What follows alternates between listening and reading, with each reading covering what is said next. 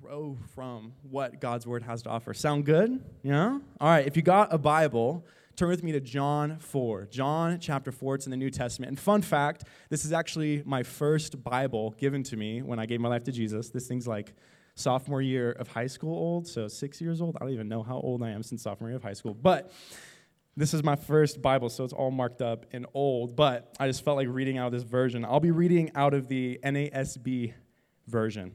So we'll have it on the screens. If you don't got it, it's all good. We're going to start in verse 6. We're going to read a chunk of Scripture and then break it down, so just bear with us. Thankfully, it's a story. It's easy to follow. Jesus is at this well. He's tired after a long journey. He decides to sit down at a well. This is where we pick up in verse 6. And Jacob's well was there. So Jesus, being wearied from his journey, was sitting thus by the well. It was about the 6th hour. There came a woman of Samaria to draw water. Jesus said to her, "Give me a drink." For his disciples had gone away into the city to buy food. He most likely sent them out. Therefore, the Samaritan woman said to him, "How is it that you, being a Jew, ask for a drink, since I am a Samaritan woman? For Jews have no dealings with Samaritans." Jesus answered and said to her, "If you knew the gift of God and who it is who says to you, 'Give me a drink,' you would have asked him, and he would have given you living water." She said to him, "Sir, you have nothing to draw with, and the well is deep. Where then do you get that living water? You are not greater than our father Jacob, our ancestor, are you? Who gave us this well and drank of it himself and his sons and his cattle." Jesus answered her, and said, "Everyone who drinks of this water will thirst again, but whoever drinks of the water that I will give him shall never thirst. But the water that I will give him will become in him a well of water springing up to eternal life." The woman said to him, "Sir, give me this water so I will not be thirsty and will come all this way here to draw." He said to her, "Go, call your husband and come here." The woman answered and said, "I have no husband." Jesus said to her, "You have correctly said, 'I have no husband.' For you have had 5 husbands, and the one whom you have now is not your husband. This you have said truly." The woman said to him, "Sir, I perceive that you are a prophet. Our fathers worshipped in this mountain. And you people say that in Jerusalem is the place where men ought to worship." Verse 21, Jesus said to her, "Woman, believe me, an hour is coming." That's a term of endearment, okay? He's not saying, "Woman," no, it's a term of endearment. "Woman, believe me. An hour is coming when neither in this mountain nor in Jerusalem will you worship the Father. You worship what you do not know. We worship what we know, for salvation is from the Jews." Verse 23, "But an hour is coming and now is when the true worshipers will worship the Father in spirit and in truth." You won't have to go to a temple. You won't have to go to a church. God will be with you. "For such people the Father seeks to be his worshipers. God is spirit, and those who worship him must worship in spirit and truth." The woman said to him, "I know that the Messiah is coming, he who is called the Christ. When that one comes, he will declare all things to us." Jesus said to her, "I who speak to you am he." Jump down to verse 28. So the woman left her water pot and went into the city and said to the men, "Come see a man who told me all the things that I have done. That is not the Christ, is it?" Are you still with me after reading all that? Yeah? You still awake? Okay, good. The longer I've been an adult, which isn't very long, I guess, but the longer I've been an adult, the more I realize there's really one key attribute you really don't want to be identified with. There's really one character trait you really don't want to inherit if you want to be successful. One of these things is the character trait of being somebody who's a quitter. In society, you really don't like people who quit very often. We really don't look up to people who give up easily, unless it's a very toxic lifestyle or really hard drugs or something that's ruining your body. Being a quitter is usually not a good thing. You know, I think in a conversation, when you're getting to know somebody, when you ask them, "Hey, what do you do?" They would respond, I go to school, I work here and there, and I'm just like a quitter. I just give up, everything I kind of put my hand to. Or if you were in a job interview and you were asked by the interviewer, "What makes you qualified for this position?" You say, "Well, I don't really stick around often. I quit. I quit everything I do. I quit school, quit sports. I quit my last job. We'll probably quit this job too." Being a quitter isn't something that's very admirable. And one area of my life that I've consistently quit in, I get up here each week and I just tell you guys the weirdest, craziest details that I would never tell anybody, but I love you, so I tell you. But the one detail of my life that, the one area I consistently have quit in is organized sports, okay? I cannot stick with organized sports for the life of me. From a very early age, I just quit every single sport I did. I started with water polo. I know that's probably why I ended up quitting all the rest of them, is if you start with water polo, never mind. Too much chlorine in my eyes, okay, it was miserable. And then the next thing was baseball. The pants were too tight, and it's just dirty, okay? There's dirt everywhere. You're just sliding all around in it. Don't like that. The next thing was basketball. You know what? 0 points all season, 7th grade. A lot of assists, though. I will tell you that. I learned very early on, organized sports were just not my thing, probably why I took up skateboarding and a bunch of other things that were not organized. But all this to say, I find with physical loneliness, if we're honest with ourselves, if we really search our hearts, I find that when facing physical loneliness, the root very often we face in life is the root of we give up in different areas. We give up different aspects. We give up in different areas of our lives. If you're taking notes, that's what I'm going to call our conversation for tonight. I've given up. See, physical loneliness can come from a plethora of giving up things. And from our narrative tonight, from our story, from this woman we read about, we're going to read and look at how she gave up in different aspects. And the desire tonight is to communicate where you may be in your physical loneliness, if that's something you're facing, and maybe an area of your life that you've just given up without even knowing it. There's so often, unless we search our hearts, unless we really take time to think, we can't realize what we've actually given up in life. And so if you're taking notes, the first thing that I believe leads to physical loneliness, the first thing that we're very quick to give up on, is when we give up on others. When we give up on others. See, if you jump back down to verse 6 in chapter 4, we see a very interesting narrative being played out. And if you're not familiar with Scripture, this is a really weird scene. What's a Samaritan? What's this well? Who the heck is Jacob? Why is Jesus asking for a drink of water from this woman? She's just trying to get some water. What is going on? Well, if you understand this story, this woman brings up two very important things. And right off the bat, it's a specific behavior she establishes. The first thing is she says, and that's noted, is that they're at the well at the 6th hour. In modern language, that's just they're there in the afternoon. It's the hottest part of the day. People, it's not like you could just go fill up your hydro flask on tap water and just be like, ooh, we're good. You had to actually hike to go get water, like many developing countries today. And you would hike and walk very far, and it was very often the woman's job to do this, to go get water. You carry this really heavy jug. It was really uncomfortable. And usually women would come in the very early morning of the day. They wouldn't come at the hottest part of the day. So why is this woman hiking for so long? Why is she carrying such a heavy jug in the hot sun? Well, what I've realized with this story is that it's most likely because she just wants to be left alone. Most often, people would come, as I said, in the early part of the morning to get out of the heat. It was cool of the day.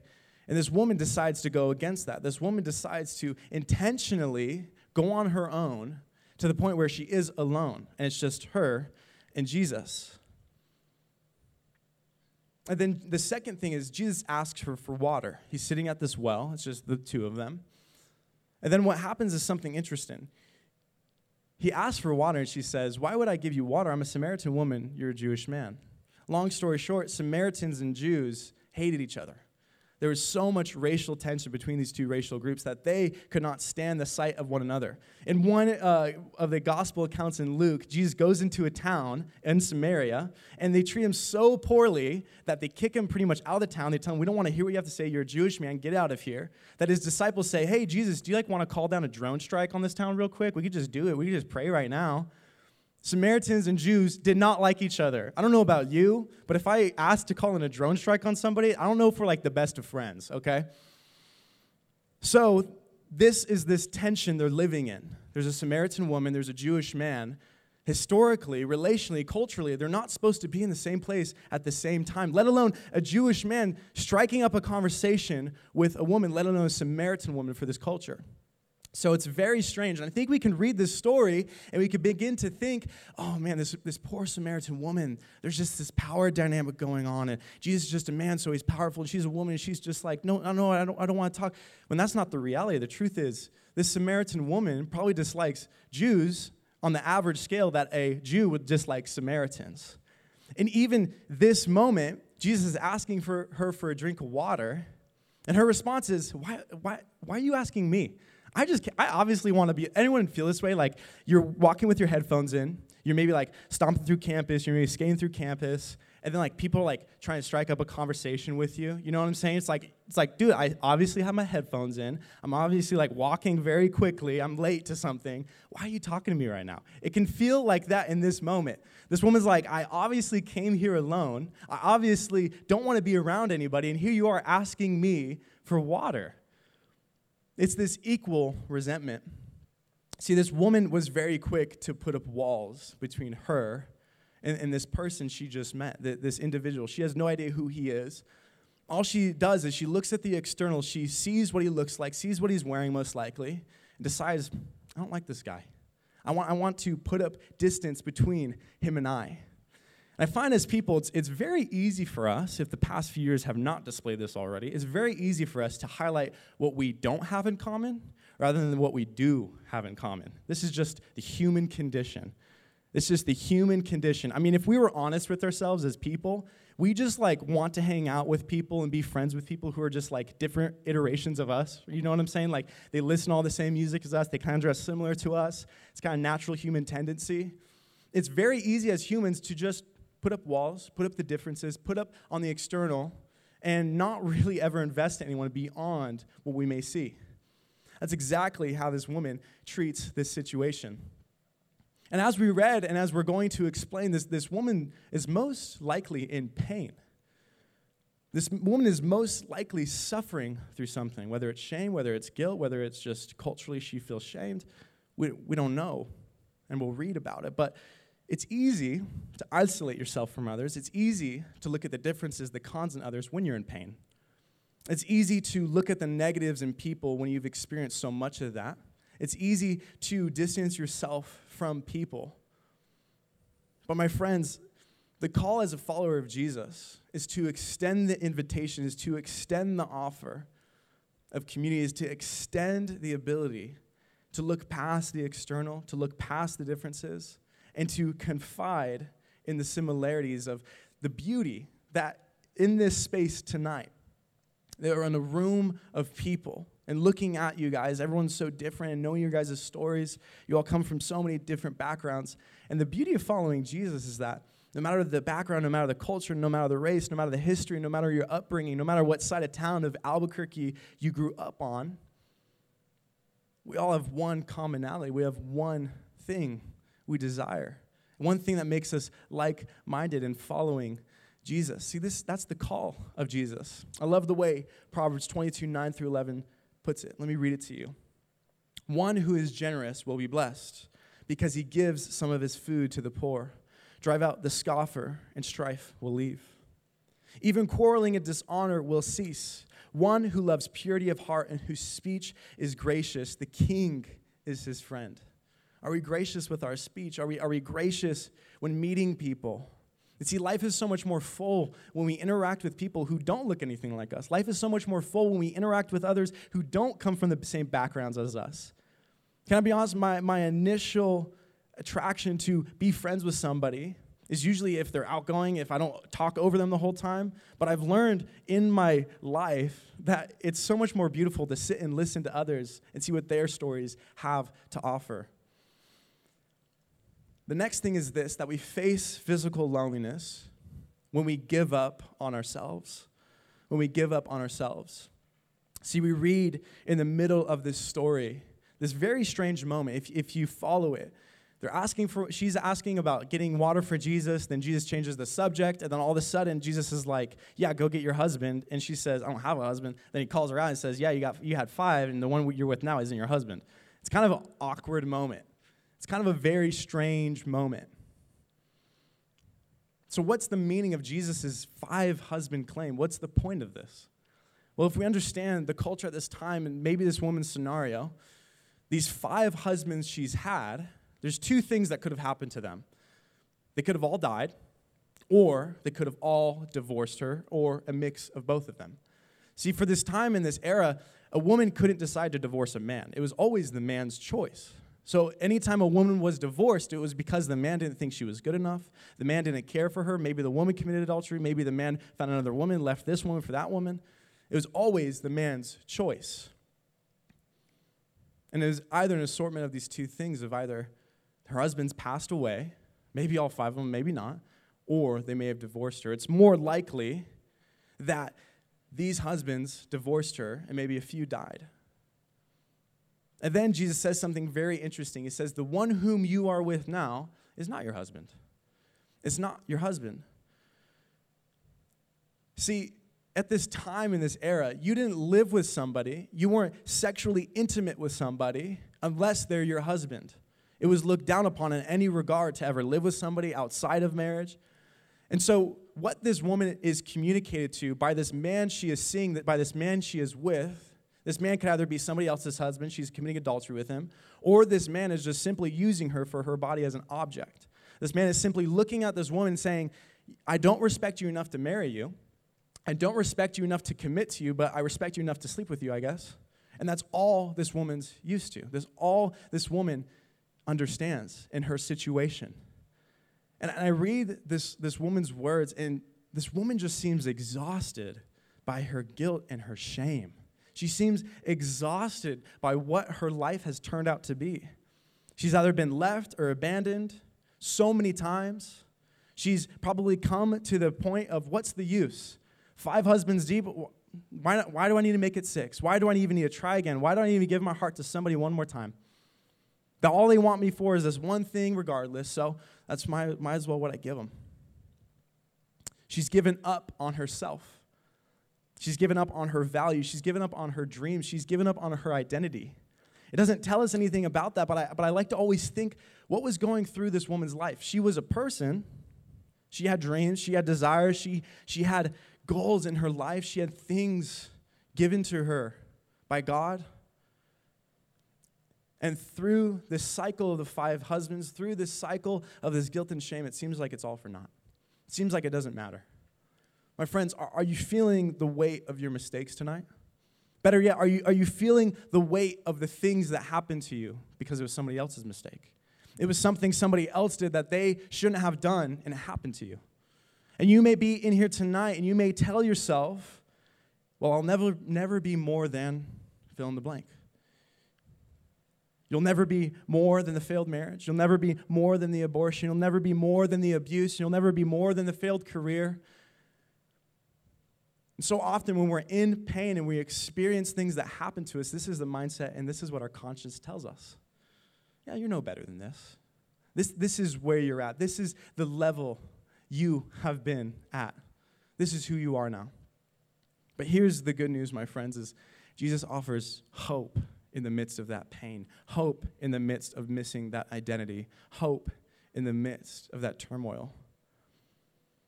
See, the hope is this: there's opportunity in the midst of struggle. There's opportunity in the midst of failure for growth. There's opportunity in the midst of wrongdoing for purpose. See, in Scripture, it talks about this phrase of having mercy on the brokenhearted. And we think of this phrase, we may think of people who don't have it right in our society, people who don't have it all together, and we think of more of a phrase of patronizing or empathizing with them. See, to have mercy isn't to sympathize or patronize, but to identify with others. And I don't know about you, but last time I checked, there's a lot of hurt in the world. There's a lot of brokenhearted in the world.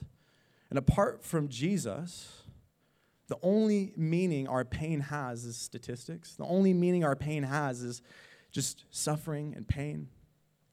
But with Christ, we get to identify with others.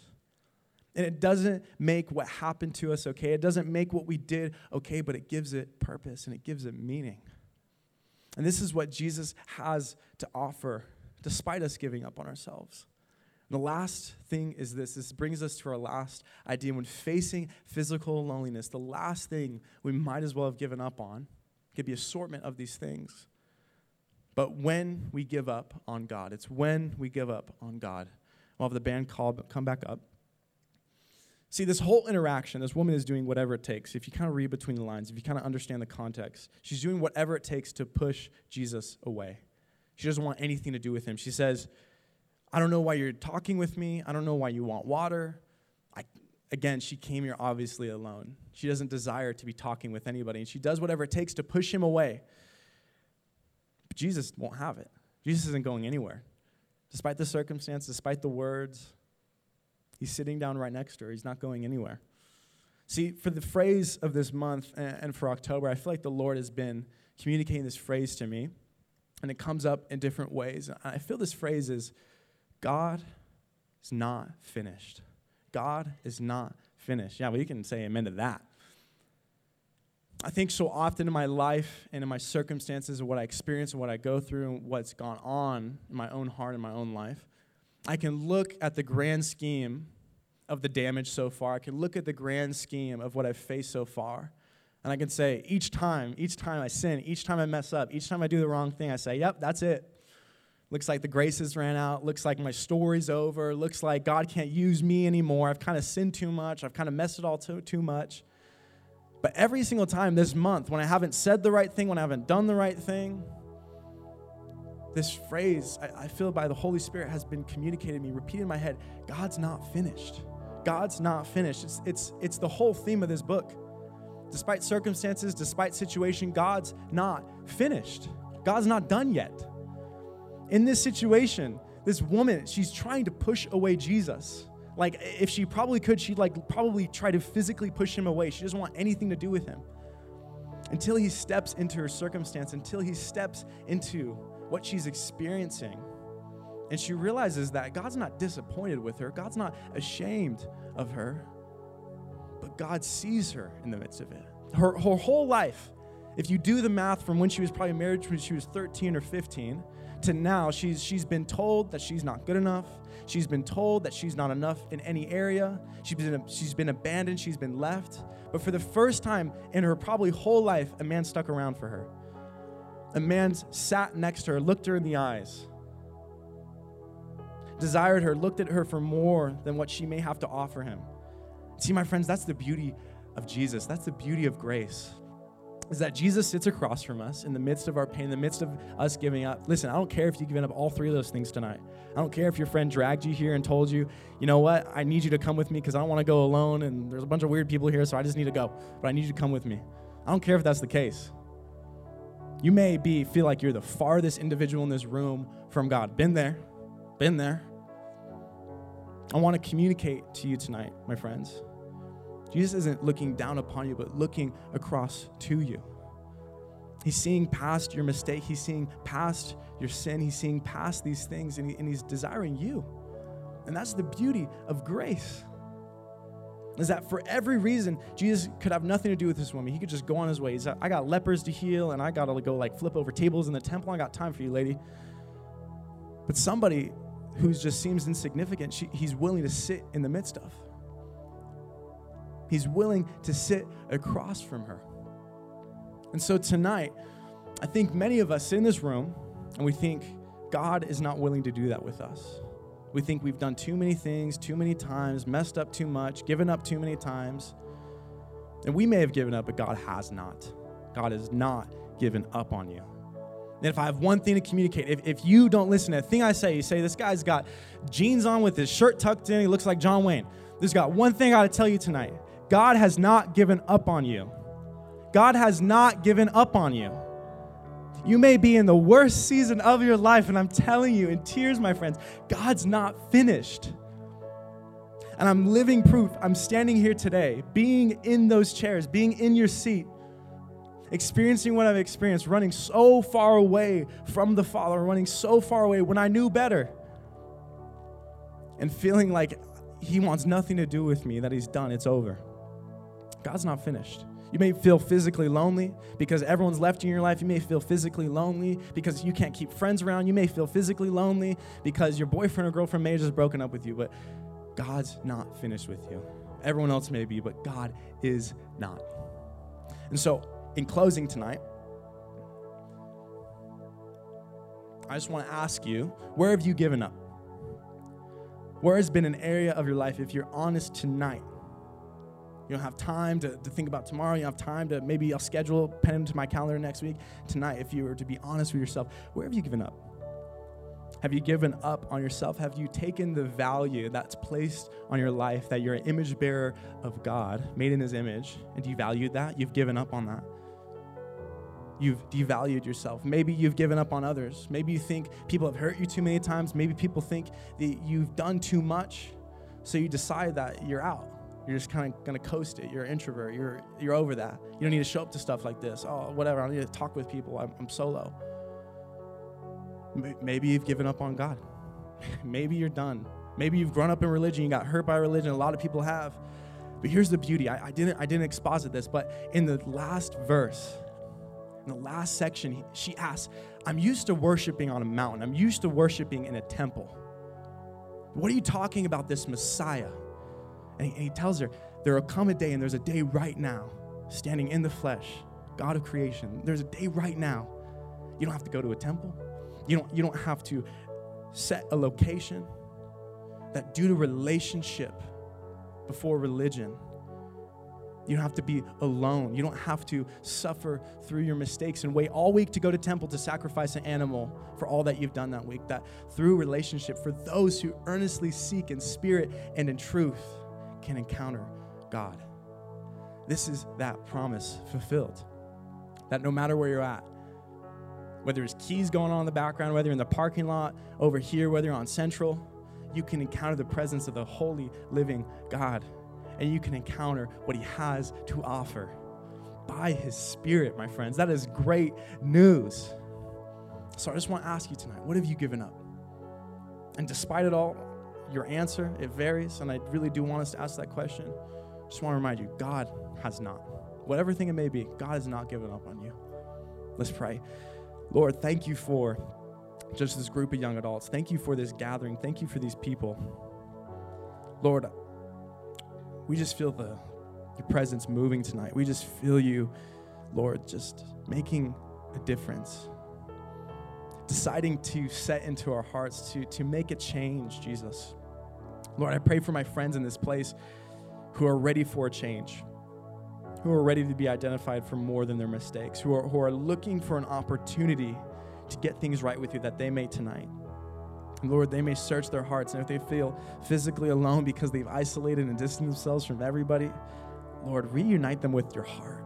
Reunite them with a vision, with a perspective that's heavenly, that they may see others as you see them, God. Lord, we need help. This life is tough, God. Allow us to not build walls between us, Lord. Allow us to not distance ourselves from you, Jesus. Allow us to draw near to you, God. We pray that tonight in earnest prayer, God. In Jesus' name, amen. All right, y'all. Let's stand for worship.